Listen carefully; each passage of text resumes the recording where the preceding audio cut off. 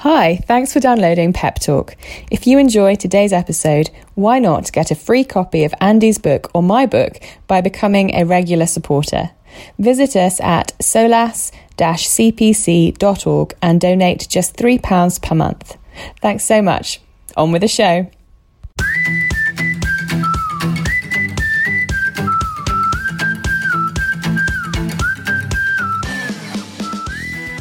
Well, hello and welcome to another edition of Pep Talk, the Persuasive Evangelism Podcast. I'm Andy Bannister from the Solas Centre for Public Christianity up in Scotland, and I'm joined as ever by my wonderful, energetic co-host, Christy Mayer, from the other end of the country in London. Christy, how are you doing today?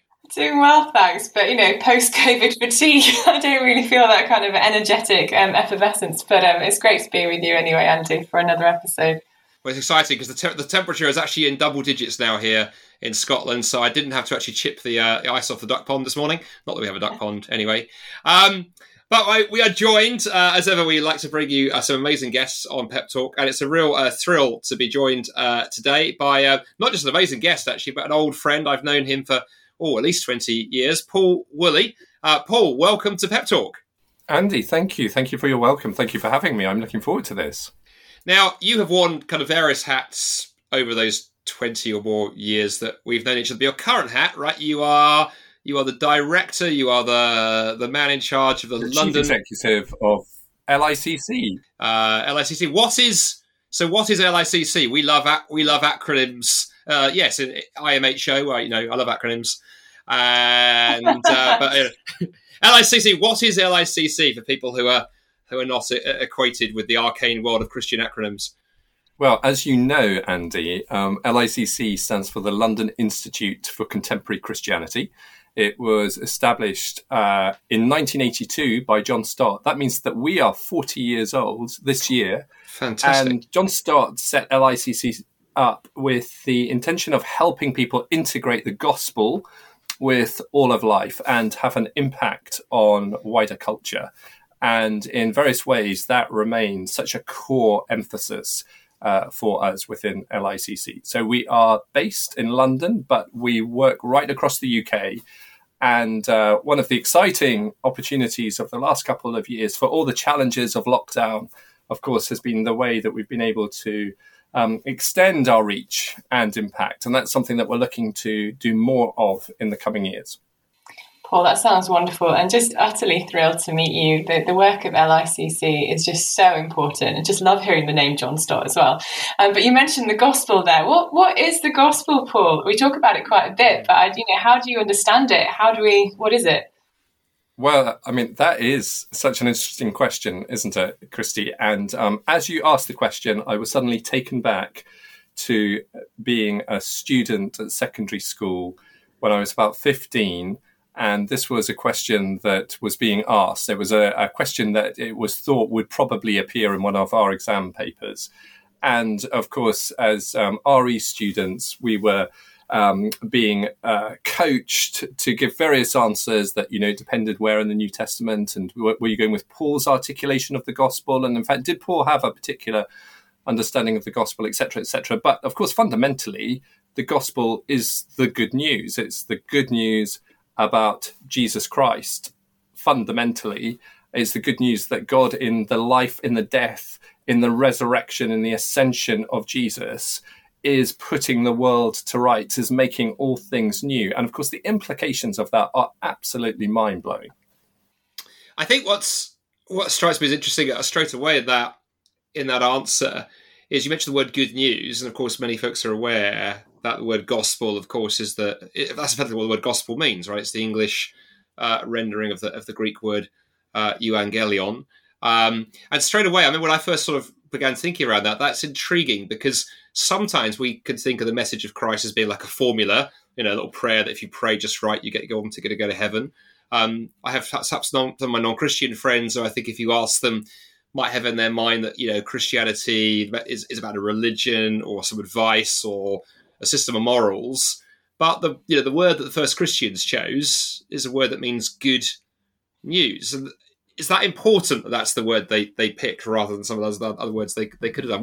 What changes if we begin thinking about the message of Jesus as good news?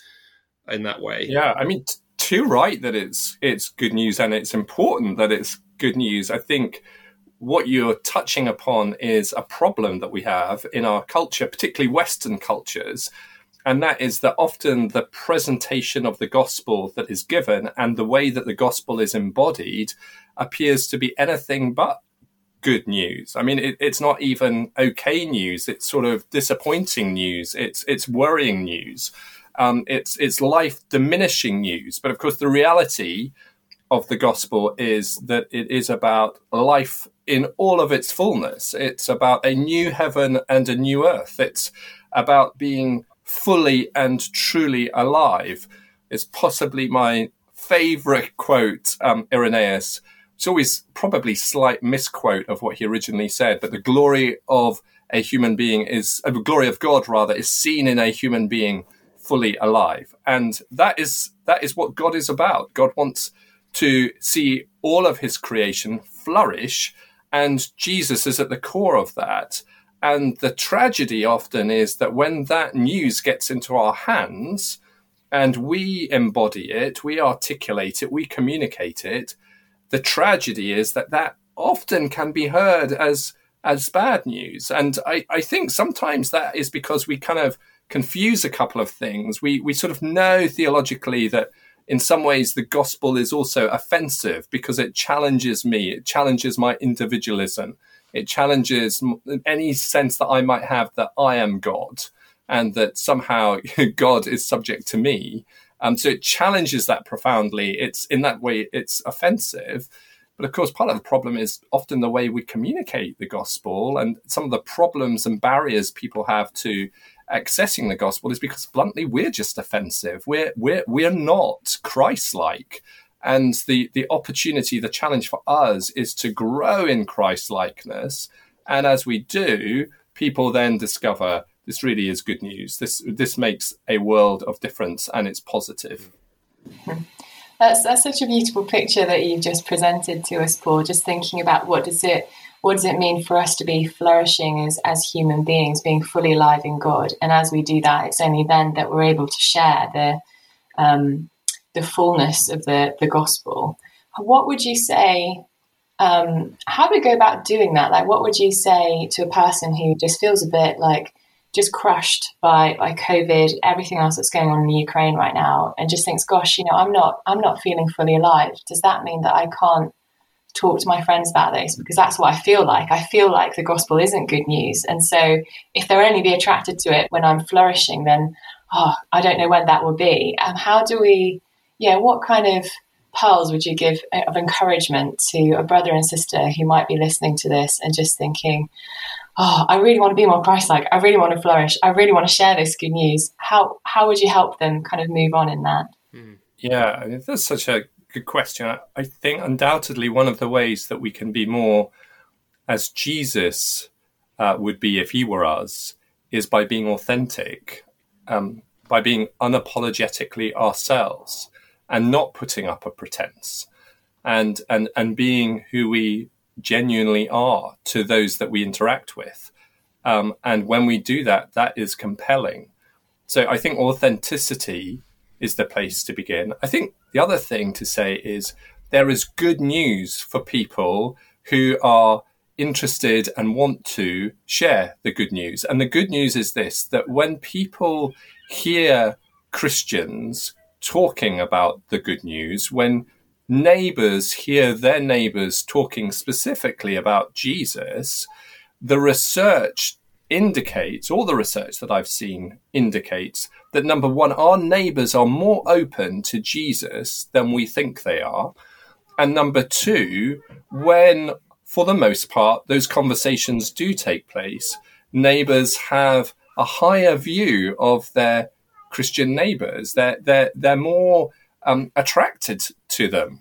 And I think that's really interesting and is often something that we don't think to be the case. I think often our perception is that our neighbors are like perhaps slightly kind of politer versions of Richard Dawkins, that essentially they have resolved the God question in their mind, that they have faith in God's non-existence, and that is how they live their lives. That is their rule of faith, if you like. The reality is that's just totally not the case. The overwhelming majority of people just really haven't thought about it, and they need to be given a reason to think differently. And one of the challenges, but also the immense privilege that we have, is to both through the words that we use, but fundamentally the people that we are, communicate the reality of who God is and what God has done and is continuing to do in and through the person of Jesus Christ.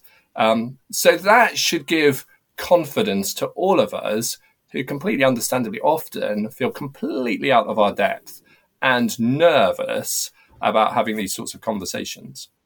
Just in case there are any Christians, listening from North Oxford, if you do actually literally have Richard Dawkins as your neighbour, do reach out. We would. It could be awkward. It could be. I think that's helpful, Paul. I think the other thing as well, I'm realising, I think the times we're living through have changed things a little bit, haven't they? I was talking to a friend the other day at church who was like really excited because he and his wife have got a couple of neighbours they've been friends with for years. They've been very, very anti-faith. And then suddenly out of the blue, as Ukraine kicked off, the wife kind of opened up and confessed as they were talking one day over the back fence that she is absolutely terrified about nuclear war. And they looked at my friend and went, well, I guess as Christians, these kind of things don't make you afraid, do they? And suddenly, like, this whole thing cracked open. So sometimes I think there's also things hiding sometimes in plain sight, even if we do have people who are hostile. They wanted to ask about, actually sort of chasing that thread down a little bit. The other thing that struck me with news, I'd love to get your thoughts on, particularly as you're somebody I know is, previously in other careers too, who's kept an eye on politics and culture and some of the big themes in news. I came across a fascinating word the other day, a kind of new word that's been coined in the last couple of years. Have you come across the word doom scrolling? Scrolling. It's a beautiful. It is. It describes that phenomenon when you're particularly late at night, tired and depressed, sitting on the couch, you get your phone out and you're scrolling through depressing story after depressing story, getting more and more and more low. And of course, Christians are not immune from it. But it made me think about the fact that I think is it not true that we're all shaped by news? It's not that Christians are people of news and our non-Christian friends aren't.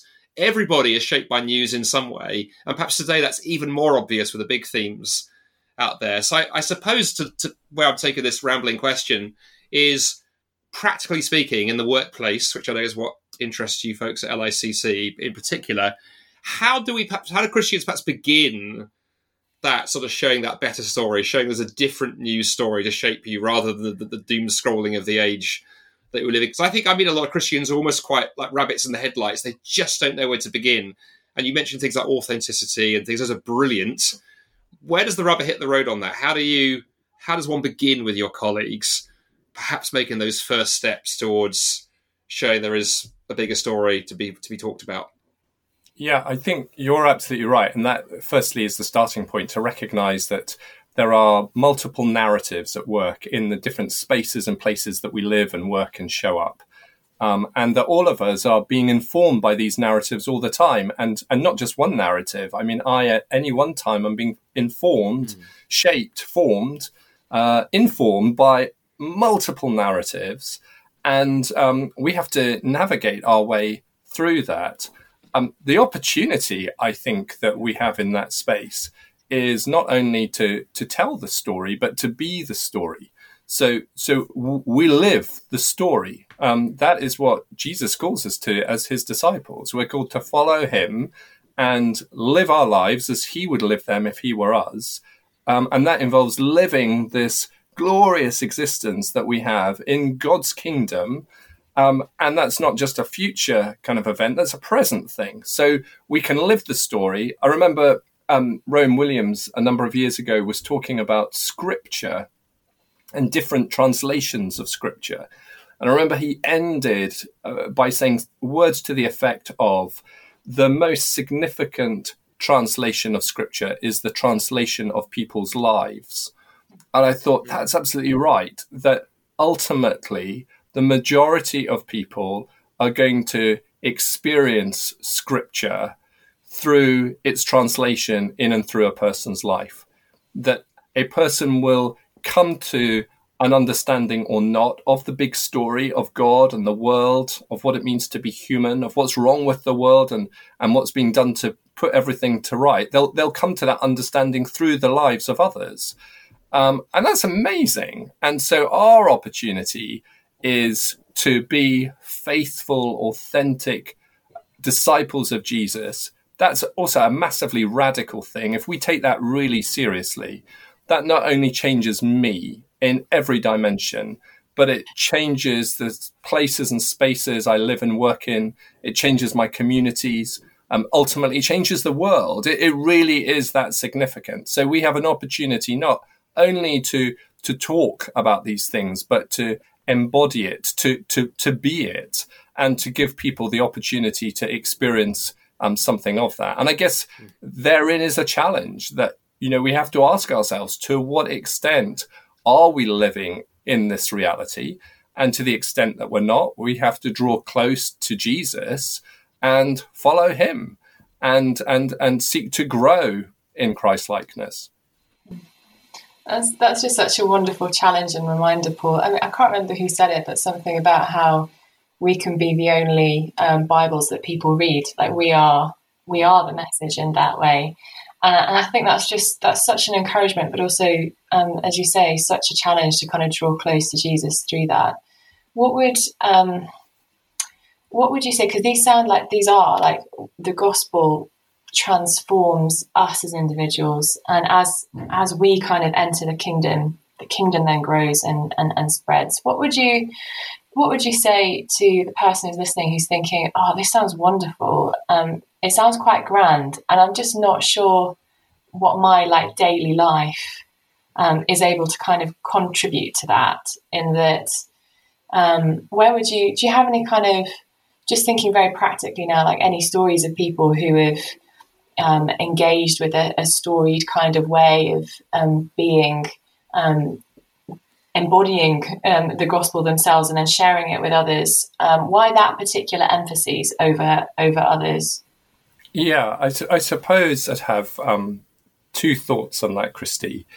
The first thing to say is that it should encourage us, when we read the Gospels, when we read the New Testament, that the people that Jesus gathers around himself are the ordinary, everyday people. They're not the elites. They're not the academics. They're not the PhDs. They're not those in power. They're ordinary people. And therefore, that at least should be interesting to us. It should at least be interesting to us that they are the sort of people that are most drawn to Jesus. And often, of course, we see how, in fact, for those in positions of power and influence, Jesus is a profound challenge to them, because, of course, Jesus invites them to recognize that they're not all they're cracked up to be. And, if you're in a position of power and influence, you probably find that harder to swallow than if you're not. So I think we should be encouraged by those who were attracted to Jesus in the first place. And we should also ask a question about the extent to which ordinary everyday people are attracted, say, to the church today. To the extent that that's not true, well, maybe part of the issue there is that we're not sufficiently like Jesus. That's just a thought. The second thing, though, is that I think there are all sorts of examples where living the story leads to conversation. So this is just one. So my wife has a couple of friends. She has more. If she were listening, she would say, I have more than a couple of friends. But amongst her friends, she has two. And those two friends happen to know each other. One of these friends, both don't have any active conscious faith in God. They don't have what they would describe as a personal faith. And one of the friends was going through an incredibly difficult period recently, really where her whole world was collapsing around her. And it was incredibly traumatic. And she was speaking to this other friend who also knows Ruth and just telling her about it.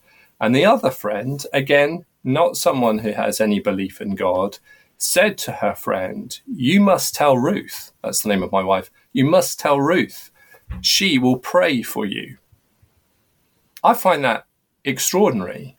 find it extraordinary that someone without any belief in God is inviting a friend going through a traumatic experience who also doesn't have belief in God to speak to a friend who does, a friend who's shared her life with her, because that other friend knows Ruth will pray for her.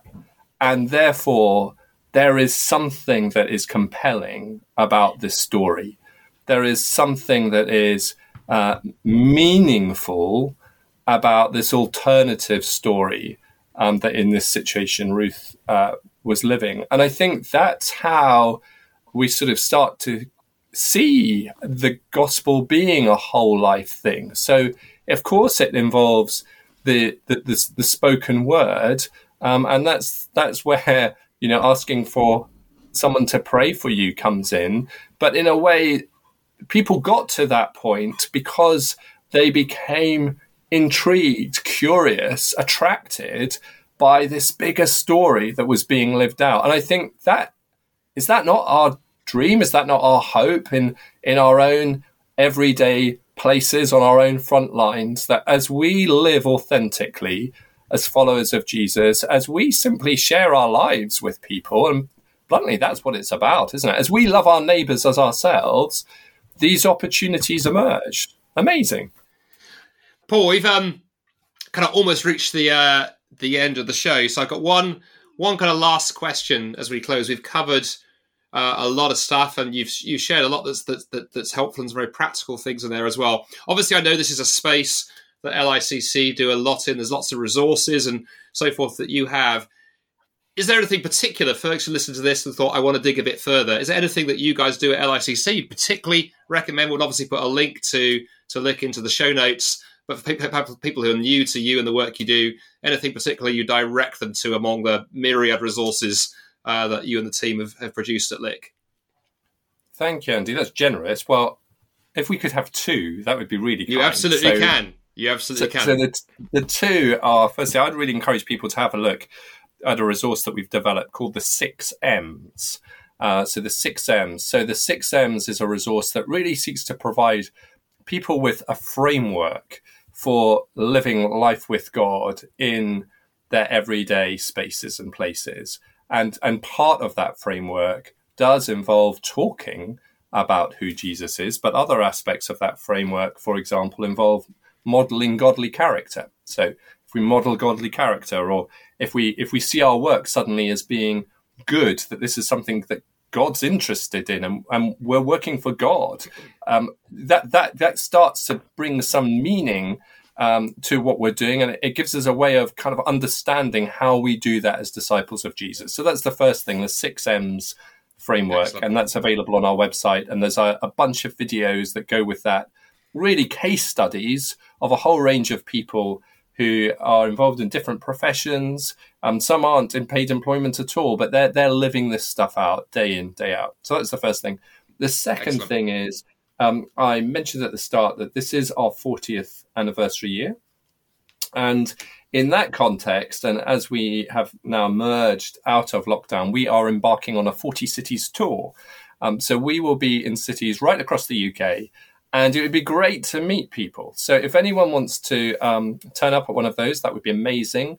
The place to go to find out details is our website, licc.org.uk/40 cities for the 40 cities stuff. And there are a number of locations that are up there at the moment. There'll be more that follow in due course. But that, again, is an opportunity for people just to get envisioned as well as tooled up a bit for living as disciples of Jesus in everyday life. Brilliant. Paul, that's really helpful. And links to both those resources that you've mentioned we'll put in the show notes. So for folks listening to this who want to follow through, just look at the description in wherever you've got this podcast online or on your app, and you should be able to click right through and get all of the info. So it just falls finally to me, to Paul, to say thank you so much for giving up half an hour this afternoon, and always great to talk. And I hope folks listening at home have found this helpful. So once again, thanks for joining us on Pep Talk. Andy and Christy, thank you so much. I've loved it. And I hope you'll have me back one day. we would love to. And in the meantime, wherever you're listening to this podcast, hope you enjoyed it. Hope you have a brilliant rest of the day. And Christy and I will catch you again in 2 weeks' time for another episode with a different guest and another great, helpful conversation about how we can share our faith with our friends, neighbours and colleagues. Thanks for listening.